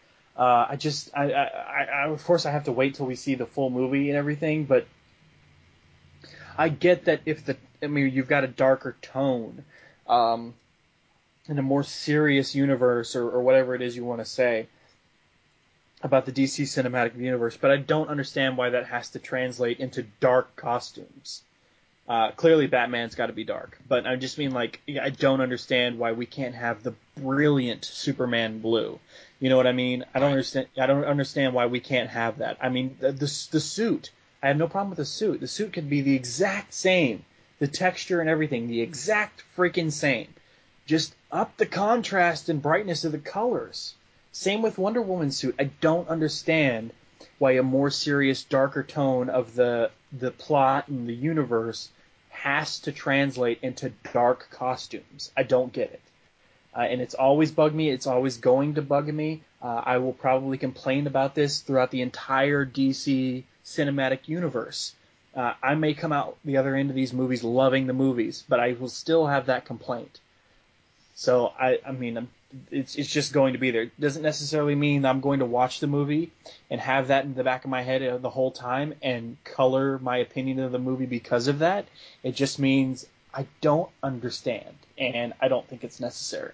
And it does, overall, detract from my first impressions of the movie until I actually see the finished product. So... Which is which is really interesting from the point. Jesse Eisenberg's hair looks weird. Because it's probably a wig, but that's probably why it looks weird. I know, but it looks so weird. Yeah, it does. It looks really, really weird. The darkness of the costumes is kind of interesting because when you actually see a picture, when you actually get a good look at, not in this trailer, but when you get a good look at, his regular outfit, like the for lack of a better way of describing it, the Dark Knight Returns suit. And on some levels, it's actually lighter than most of the Batman suits because he got more gray in it. Most of the movie Batman have been pretty black. Their outfits have been pretty straight up black, so it is kind of ironic. Not obviously, and and even the anti-Superman armor's got some gray to it. So it would be kind of ironic that compared to other incarnations of Batman, his color scheme might be actually a tad lighter, but yet everybody else around him is a lot darker in color. Yeah, it could be, but yeah, we'll see. I mean, it does make you very cautious when it comes to thinking how they're going to make the other DC Universe costumes. especially Flash and Green Lantern. Well, see, Flash in a way, I mean, the TV Flash's costume is pretty dark. It's a pretty dark. Yeah, red. but it looks awesome in motion because all of the crackling energy and the kind of slipstream effect when Flash is running around. Yeah, I mean, I'm not saying it doesn't work. I'm just saying, so if they went with a similar color scheme, then they probably would be all right with Flash. But yeah, Green Lantern was the one I was heading towards. That does concern me a little how much darker they'll make the costume. Yeah, and I mean, just by the way, because you mentioned Flash, they're changing the suit for season 2. It's going to have the white background behind the lightning bolt. Well, that's good. So I mean, they're already changing and listening to the fans. The costume is gonna. I don't know if the costume's a brighter red because the picture I saw I couldn't really tell. But they're definitely heading towards that because in season 1, that was one of two things Cisco commented on. He was commenting about the white behind the lightning bolt, but he also said something about I dig that brighter red or something like that. So Flash will eventually get the brighter red suit on the TV show. So I mean, I don't know where I'm going with it. Go ahead. I was rambling about Batman versus Superman. So what were your thoughts on it? That trailer did a better job at selling it to me. I still, I think as you do, have this fear or this feeling that there's going to be way too much crap jammed into this movie. Mm-hmm. That even if the movie, it may be certainly more good than bad, but it still may be way too much stuff that they didn't need jammed into it. And that may not be the case. Maybe we'll be surprised that, other than Wonder Woman, how little anybody else is in it. So maybe it's a whole lot of setup, a whole lot of prologue for things things that are about to come. So maybe it's. So but I liked the trailer. I kind of liked the Affleck Batman they were going for. Mm-hmm. I did like that. I like the, as he talked about in the panel, the older, burnt out Batman kind of thing. The more completely battle weary Batman who's about as cynical. Pissed. He's just pissed. Yeah, and he's just as cynical and as downtrodden and as hopeless as I think we get at the end when Luthor is talking about the contrast between the two, and I think about the night and the day and everything else, and just black and blue, God versus man, day versus night.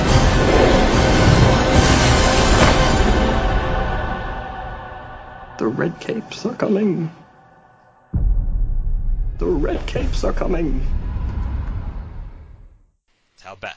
And they still play up the fact in this trailer, especially with Amy Adams and talking to Superman about the Lois and talking to him about, again, how the S symbol. We know how he explained how the S shield is supposed to be hope, but that he himself symbolizes hope to people. And then of course you had the Diane Lane taking over for her husband to be a little cynical when as Ma Kent giving him the pseudo pep talk, is be what they want, give them what they want, be their savior, be this, be that, or do none of it because you don't know this world anything. So I mean, but those are the parts that I was like, I think we could have done without that, especially we already got it from our husband, and we don't need. It's not like it doesn't make any sense, but it's like, I don't know. But that was not my favorite part anyway. But I do like I like the setup. I like the setup for the conflict, the reasons why Batman is naturally antagonistic and looking, and why he wants to take down Superman. and also the way how Batman and the senator that Holly Hunter plays, and all these different people are being basically manipulated by Lex Luthor to get what he wants. So, even though we don't necessarily know everything that what exactly like he wants, like out of the senator and everything so much, but we kind of get an idea that he's the one who kind of helps put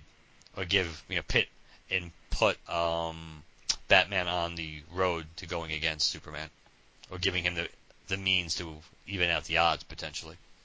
Yeah. So, but it was good. I think it was well received. It was well made. I mean, It's already got 20 million views. They did a good job of taking their time to put together a trailer that was big, and of course it would have been interesting if Marvel had any, as in Marvel proper, Marvel Studios had any kind of real. Oh, we didn't even talk Star Wars. I just realized that. That Marvel Studios, if they had any kind of real showing at this Comic-Con, which they didn't at all, it would have been really interesting if they would have had, like even if it was a teaser trailer for Civil War or anything like that, how people would have reacted. But for the most part, this was DC's Comic-Con, which we kind of suspected if there was going to be one that was going to be theirs, it would be this one. That and Star Wars, which again we didn't talk about. We still can, but we didn't. But there wasn't much there. It was more of a. I mean, we did see some more footage. Right. Not a lot, but we did see some. But it was more of a behind-the-scenes thing, showing how.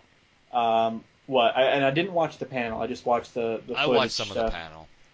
It was more showing how this Star Wars is using practical effects, in the movie. Which, I mean, just the level of detail they went through, especially given the easier, more modern ways out.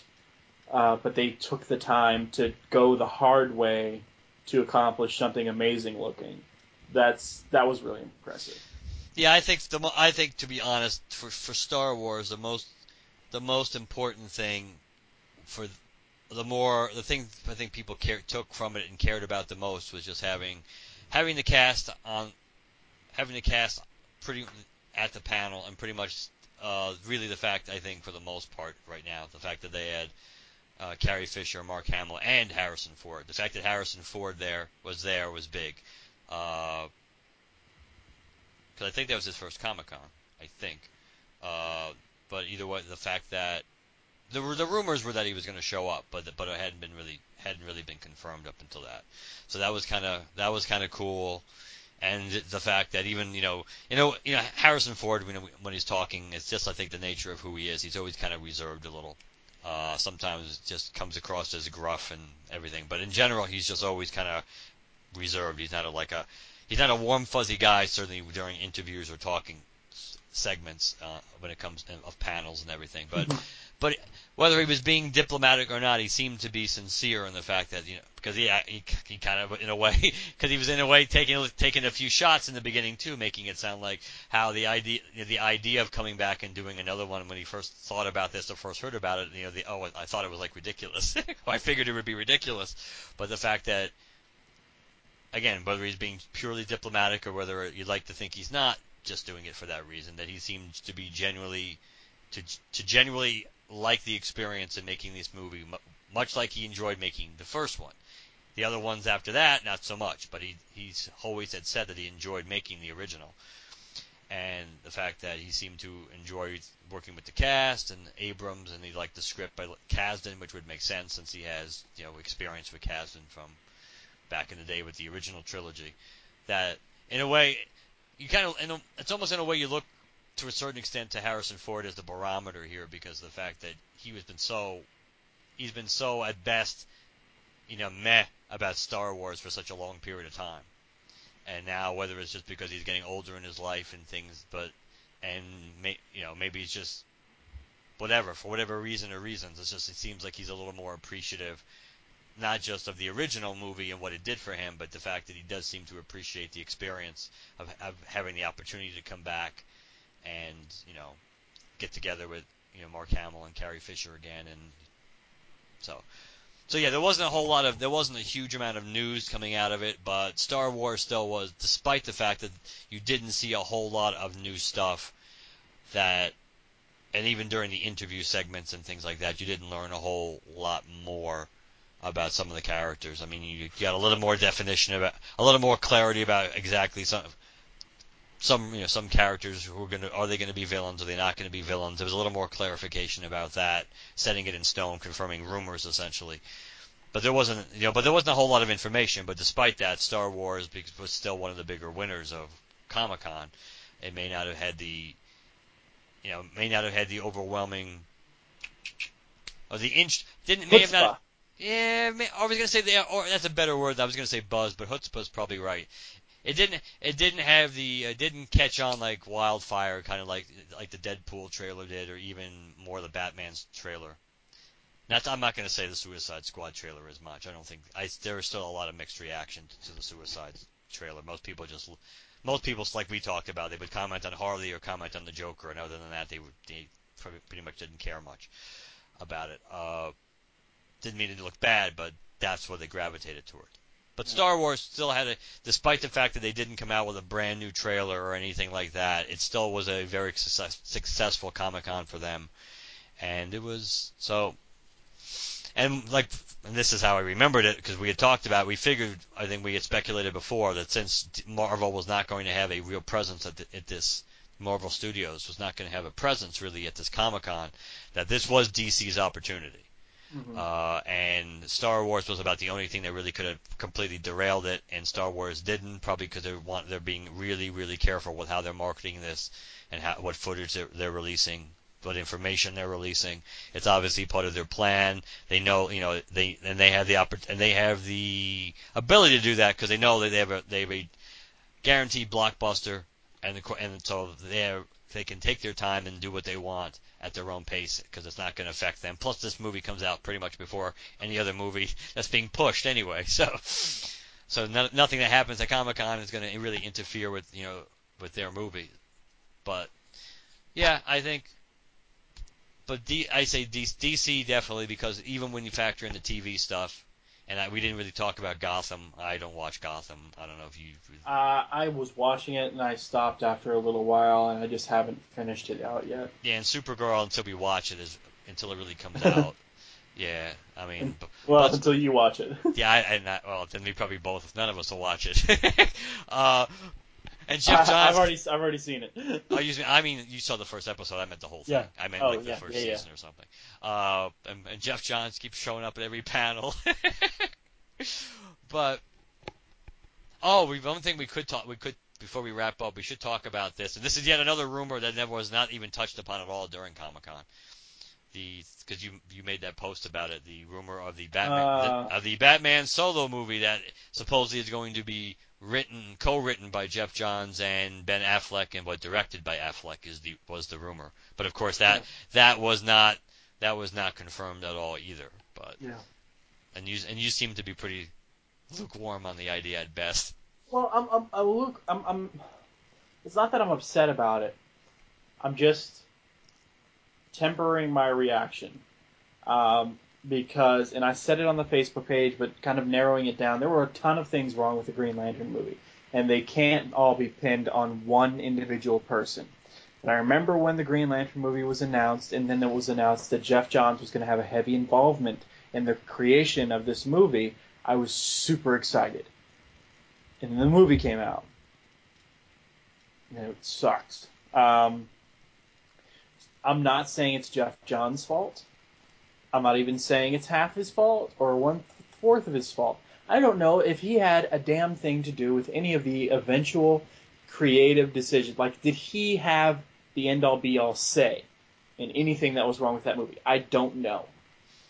But I will say, when it was announced that he was a big part of it, I was excited.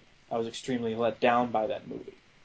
I'm not saying it's his fault. I'm just saying I don't have the same reaction anymore because of that movie when I hear Jeff Johns is attached to a movie. This is Jeff Johns doesn't owe me shit, but this is Jeff Johns' chance to prove himself to me.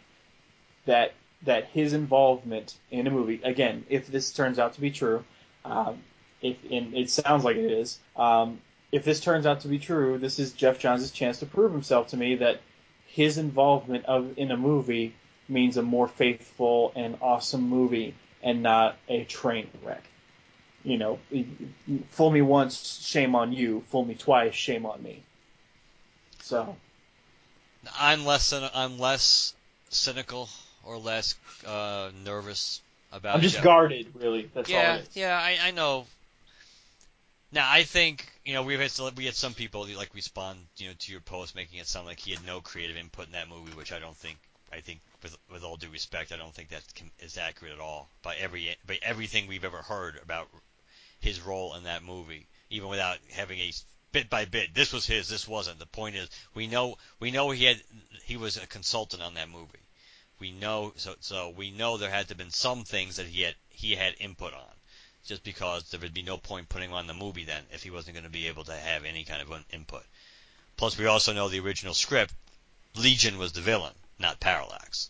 Parallax, you almost, for better or for worse, and it may have gone through a few different incarnations to end up where we did with the final version. But Parallax, you almost have to think was his to put Parallax in that movie because he was not the original villain in that movie. He was not the original villain. So, in a way, maybe the movie would have been better served if Geoff Johns had just been the only one writing the script, as opposed to Berlanti and with Guggenheim and a bunch of other people, right? Wasn't it more than those? Wasn't it somebody else besides those guys? I thought were working on that, were involved at one point on that script.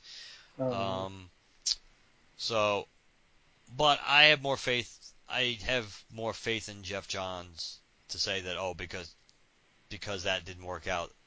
It's more disheartening it didn't work out, not just because it's our guy, but because that's the material he should be able to, if he had complete, which I don't think he did, but if he had complete creative control and he could have actually, put anything in the script or written anything that he wanted, that was, of all the characters, that's the friggin' one that should have been really good, because that's pretty much where his bread and butter has come from in our modern, the modern incarnation of Green Lantern, and what has put him on the map, really, really, really cemented him being on the map, was because of Green Lantern. He was obviously a player before Green Lantern, but still, Green Lantern and what he did from Rebirth on, especially through Blackest Night, was what made him as incredibly hot and big, and has helped get him where he is now. So you would think, so that was disheartening that whatever his input was or wasn't on that movie, that it couldn't have been put together better. And I also would think they're better characters for, if Geoff Johns was going to really be co-writing a movie, I would tend to think writing a Flash movie would be more up Geoff Johns' alley. I hear he owns every issue. I also think again, I would rather get him be, and I personally would still rather him be involved in doing but see, if it's a Green Lantern Corps concept, I wouldn't want him doing it as much, because I don't think that was his best stuff working. I know he did the Recharge miniseries, but most of his stuff was not really dealing with the Green Lantern Corps onto itself. So maybe I'd be a little less gung ho about him being the main, writing a Green Lantern Corps movie. But we don't know where it's going to go or maybe it would be okay depending on what the threat was. But I kind of would personally like to see him more in a Green Lantern movie than Batman. But I almost would rather see him more on Superman, because he has done more Superman, I think, than Batman. Well, he has been writing the Earth 1 Batman. That is true. He has been doing that, but we know he has done Superman. I don't know. I think Affleck's a pretty good writer too. I think Affleck's a pretty good director. I think between the two of them, I think they could probably come up with a good idea.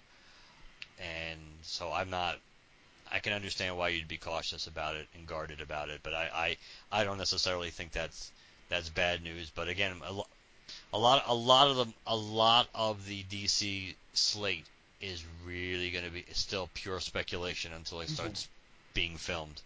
Batman v Superman is it. And if it sucks, your whole lineup is done. Yeah. I mean, Suicide Squad's still happening because it's being filmed. Yes. But if Batman versus Superman sucks, then there goes the rest of it. Yeah. It's that domino that would take everything else down. As we know, it's going to make money. It's going to make a lot of money, especially going to make tons of money opening weekend. It's probably going to make a lot of money. It would have to really, really suck not to make a decent amount of money, because Man of Steel, which was good but not great, Man of Steel still made decent money domestically. Not what they thought it was going to make, but still made decent money. But if not just critics, but if fans really come out of that movie going, wow, this was no. There are things we liked in it, but or maybe the best way to put it, if people don't come out of that movie, have they come out of that movie thinking of it as or being as torn or about it or less than 100% enthusiastic, kind of like the Man of Steel reaction? If that movie isn't thought of in much higher regard than Man of Steel, they're going to be in trouble. And if it comes out being thought of really, really, even much less than Man of Steel, then yeah, their whole universe building is really shot. It may not be 100% DOA, but a lot of it's going to be DOA. They might still do some solo projects, and they still might hope to resurrect it, but a lot of the things that they're planning are going to go, straight into the crapper. So Batman vs Superman's got it. It's got to be good. It has to be good. Marvel is at this point, as we know, Marvel could afford to shoot some blanks, and they're going to be okay. As long as it's not a major one. Like if they were shooting blanks with Infinity Gauntlet Part 1, then that would be a problem. And Marvel does have some, and let's be honest, Marvel has some work to do, and maybe it's not a bad thing to kind of the eye of the tiger factor to make them work again. Not just because of Batman versus Superman, but as we kind of discussed in our Ultron episode, and now is even more relevant because of the fact that we've seen what kind of money Jurassic World has made. That Ultron still, as successful as Ultron was, it really definitely now has to be considered somewhat of a disappointment from a box office point of view, because that was the movie that was supposed to break the Avengers records, and it didn't come close. And Jurassic World was not supposed to do anything like what it did, and it broke all the Avengers records. So Marvel is in fact, up to this point, they still look infallible because they haven't had a bomb since the Marvel Universe movies have really started rolling out. And we know Incredible Hulk did so, but that was the closest thing to a real dud that they've had so far, and even that was, did okay when you factor in, overseas money. Guardians did well. I'm sure Ant-Man at the moment, and of course we don't know tracking, sometimes you can exceed, even if it does open up to 65 million, which is a relatively low number now. That's a pretty low number for a Marvel opening for a while. You have to go back to like Cap and the original Cap and Thor to have Marvel movies opening up somewhere in that range. So if it does really open up somewhere in that range, it doesn't crank up to the 70, close to 80 million, then that's a relatively soft, but it's a soft opening, but it's a soft opening for a character that's kind of like a C-tier character. So Marvel, I think, would still be happy with that. But Marvel still has a little bit of, I think they have some work to do to shore things up. But they can afford a relative, because right now a misstep for them means the movie just doesn't make a gazillion dollars, you know what I mean? It still makes a decent amount of money. While DC needs a home run, and even a double doesn't really help them because they're so far behind, and it may not be the bottom of the ninth, but it's like the bottom of the seventh, and they're down by a lot of runs, and they got to start nibbling away if they're going to have a shot. So they really need to start, putting runs on the board. And if Batman versus Superman doesn't do it, because you certainly can't count on Suicide Squad to be a Guardians-like hit. You really can't. There's no reason to think that's likely. Look how many years it took for Marvel to build up their movie universe to be able to roll the dice on something obscure. But they marketed it really well, so they succeeded in overcoming that potential, drag. Just like it seems like they've done that with Ant-Man. It seems like between the reviews and the marketing and going out of their way now to tie it into the Avengers universe and make it clear how tied in it is to Marvel, the Marvel universe, in the big picture and what's coming. I think it seems like they've overcome that obstacle too. So Marvel has been really good at being able to avoid these stumbling blocks, and DC doesn't have any real. DC's had very little success outside of Superman and Batman, and even Man of Steel was not that much more successful financially, certainly on the domestic level, than Superman Returns was, and most people consider Superman Returns a disappointment or a bomb. So, yeah, DC's got a lot. The DC Batman vs Superman is probably the movie that has the most at stake of all the superhero movies we were talking about. I think it's pretty clear that's the movie that has the most riding on its success. All right. Anything else? I'm sure there's something else, but at this point, I can't think of it. All right. You want to go ahead and close this out? Sure. If you want to email us, please email us at lanterncast@gmail.com, lanterncast@gmail.com. You can visit our website, lanterncast.com, access our forums, movie reviews, ringcyclopedias, latest news, comic reviews. We've got a lot of stuff there. Please check it out. You can follow us on Twitter, Instagram, and like us on Facebook. You can use hashtag GLCast to find us on all of those. We're on iTunes and Stitcher. And please leave us positive reviews on either or both. Last but not least, if you'd like to leave us a voicemail, call us at 708-LANTERN, 708-LANTERN, and let us know what you think. All right, guys. We'll talk to you later. Good night, everybody. Good night.